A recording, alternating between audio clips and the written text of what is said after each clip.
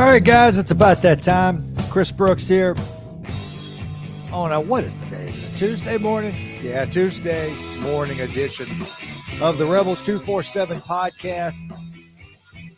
Hope you're doing well. Hope you're having a good morning wherever you are. Of course, this is part of the 247 Sports Network and inside the Rebels. And we are already May the 10th here. I'm looking at the calendar. May the 10th. Where has this year gone? Crazy. May 10th. That means, all right, so what are we looking at here? From May the 10th, what do we have to get through this summer in order to get to football season? I mean, it can't be that bad. So let's go. And look, it's not like it's a terrible thing. Everybody needs a vacation. You can kind of take the summer easy, but we're looking at getting through May here, which college baseball hopefully will keep us busy. I like Major League Baseball. I mean, I'm in the minority there. There's not a ton of you that get into that. But I'll watch it, and I will watch the NBA playoffs as long as the Boston Celtics are in it. That's my team. Don't watch it religiously, but I mean, I'm going to watch it. So as long as they're playing, we get to the postseason, I'll watch it. So that's going to carry me through May. Then I'm looking at June and July. Now, look, midway through July, maybe not even midway. I mean, you're going to start practice as soon as August rolls around. All right, once practice starts and everything starts hopping again. I mean, you don't have the games yet, but, high school football's out there, college football's out there. We're talking NFL. You just have to get through June and July. 2 months out of the calendar. But we'll find plenty to talk about to get through it. Look, you could almost, you're not going to break down each position every week. I mean, by then, how many times can you look at the two deep? I mean, I like to do the depth chart once, but I'm not going to do a depth chart every day. That's not going to happen. I'd rather sit here and talk about a Marvel movie than that, which I did do that this weekend. I went and watched Doctor Strange on Sunday. I took the whole family out there. That's kind of a thing for us. The at least the timeline for my kids. If you don't know my wife, Jennifer, Jennifer's awesome. She's very organized. I'm not that guy, but she's very organized. And we had a plan to have these kids 2 years apart. And that's what she did. They are 8th grade, 10th grade, 12th grade at Northwest Rankin. So got that done. But they came along right around Marvel started up. And some of you, if you're my age, I'm mid-40s. I grew up watching those cartoons and watching that stuff.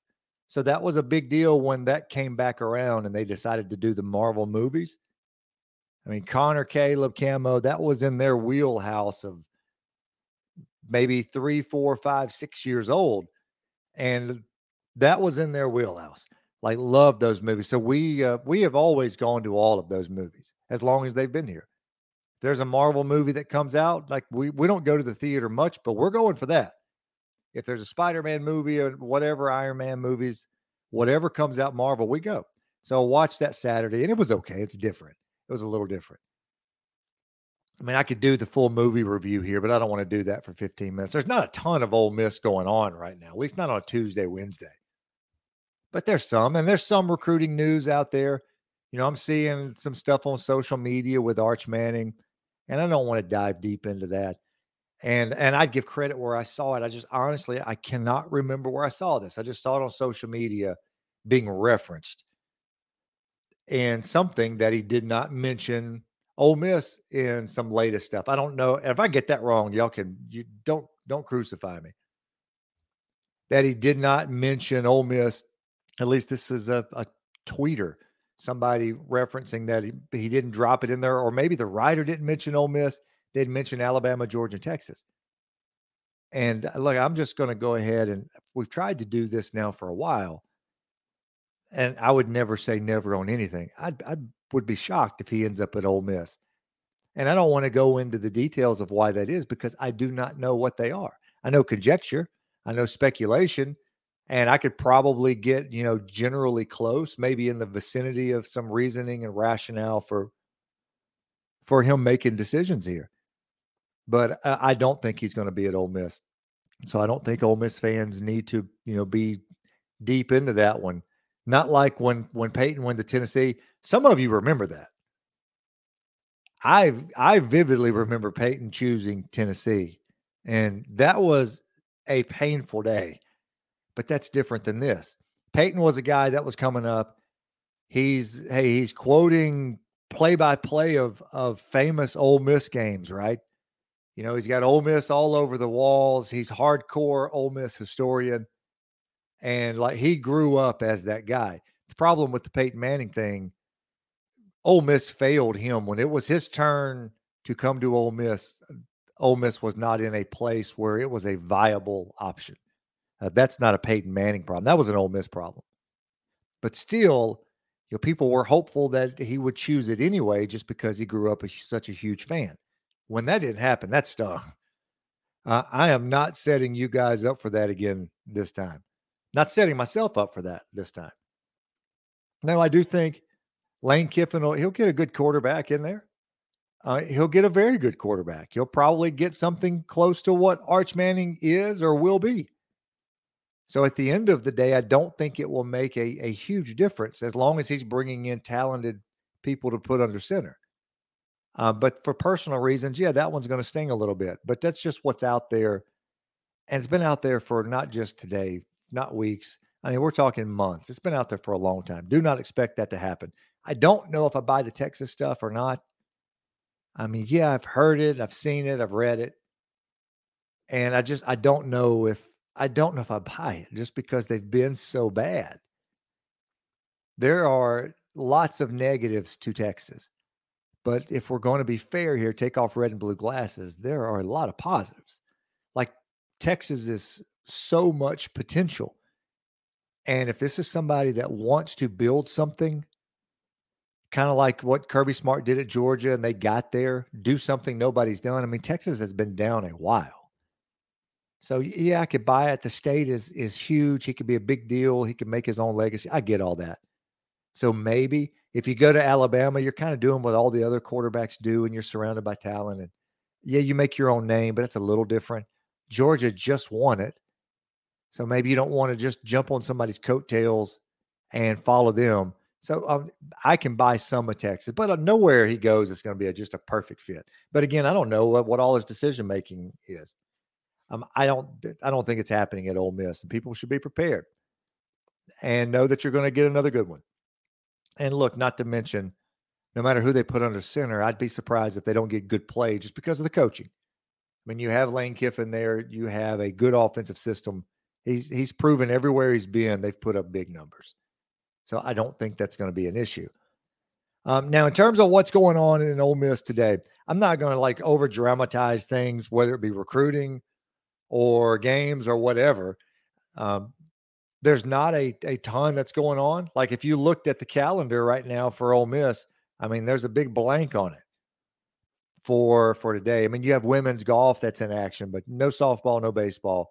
There's a big day tomorrow with the baseball. We'll probably save that for tomorrow with the baseball team headed to Southern Miss and what could be a pretty big game when you get to the end of the year. But you have that going on, and then the LSU weekend. But that's it. And then as far as looking ahead to football season, I got this question yesterday, and I'll dive into it a little bit more. We put that Jalen Robinson news up yesterday. And again, that's not anything that's earth-shattering. I do think when he visited, they had a very good vibe that he was coming here. Then he goes to Tennessee to visit, and that changes things potentially. So we'll see what happens. But there's still some optimism there. Some of the names just the top of my head that I heard, I think the coaches that they like the players maybe more than some fans think. The thought is Mingo's going to come back healthy. And I'm pulling for Jonathan. That's a hometown guy here from the metro area. I think they've liked what they've seen out of Jordan Watkins. He'll catch a whole lot of footballs this year. I've heard J.J. Henry's name come up several times and like, hey, this is somebody that's been impressive and they think could make a jump. There are guys there. Malik Heath and Deion Smith coming in. I mean, there's 8, 9, 10 guys that I think will be good. Rafe Vincent, I do believe that they like him a lot and that he's been productive in practice and he'll contribute. So I don't think that position is in a bind. However, somebody like Jalen Robinson coming in potentially could be a difference maker for him. You add another slot guy, and look, Lane Kiffin's had a ton of success with those kind of guys. Look what just happened with Elijah Moore. You put up monster numbers and you slot that guy into the same position and say, hey, we're going to do this with you. Same thing we did for him. And look at what he did here, now what he's doing in the NFL. That's a good sell. That's a good sell. And maybe that one works. But I don't think they're in a position where wide receiver is a problem. I just don't think that. I don't think wide receiver is a problem, at least not as much as maybe some other people do. I think they'll get good production out of that position. I think they have talent there. But that's the kind of big one you're waiting on, other than the Dante Dowdell news on Friday, and we'll see where that one heads. But they do need to get the ball rolling some here on 2023 recruiting. And, of course, Jalen Robinson will be coming in now. Dowdell is for 23. But they need to get the ball rolling there. And they're not taking many Mississippi guys, but if you're going to try to do the cream of the crop thing, you need to get that ball rolling a little bit. Suntarine Perkins is already in. Aiden Williams is still sitting out there, but maybe if you could convince 4 or 5 or 6 of these guys, hey, come together, play together here, and do something, that never hurts. In my experience from watching that, that's never a bad thing. But if you could get Dowdell to pull the trigger, then if you could get Aiden Williams to pull the trigger, okay, now you've just snatched up 3 of the top 5 in Mississippi, in my opinion, with shots at 3 or 4 other guys that they are on pretty heavy. But that does need to get started in the summer. You want to do that before the season, because a lot of these guys, even the ones that are waiting, I've heard from several of these high school kids, at least the high profile guys, they would like to get things done before senior seasons so they can just play football. And look, there's this aspect too. Now with recent rule changes, and look, the NCAA laughably coming in now. Did y'all see this where they produced some legislation or they sent a strongly worded message to schools about the enforcement? And some of that could be retroactive if boosters or groups are enticing players to come to schools due to NIL money. The players are going to have to answer. It's so nonsensical, it's laughable. And I don't know if maybe they're just checking that box to say, hey, we did that. We warned them. That institution, as far as it pertains to football, is about over. Like, there will be no enforcement. It's ridiculous on a lot of levels. For one, it's impossible. Like, how are you allowing players to be paid by these groups? But then you're going to come back and try to prove that a school used coming to play football here as an enticement and the money to get them there. It's laughable. It's not going to happen. I don't even know what that was, other than, like I said, maybe a check the box kind of thing. Just, hey, we did what we could. But that's going nowhere. But some of these guys, with the recent changes, they can go ahead and start being paid. And after they verbally committed. So for those guys, maybe, and look, and some of those rules, I'm still catching up on myself, but that's at least my understanding now. After you verbally committed, you can enter into a contract. So maybe you want some money for your senior year. I mean, sometimes this stuff is common sense. Think back to when you were 17, 18 years old, you're starting your senior year. Would you like some money in your pocket before the season gets started? Of course you would. If that's an option, of course you would. So we'll see where some of those decisions fall this week. And who knows what pops this today in terms of recruiting. You never know. New offers go out every day. Kids are publishing their own content on social media. I mean, you never know what's going to pop. I do want to give a congratulations to Hunter Elliott. Went out this week, and like I've mentioned Hunter several times here, he's a SEC co-freshman of the week. I think that dude, I don't want to put Doug Nikhazy on him. He's that kind of pitcher, though. I mean, it's not fair not to. I don't want to put it on him, but it's not fair not to make that comparison. Like, he is that kind of a talent.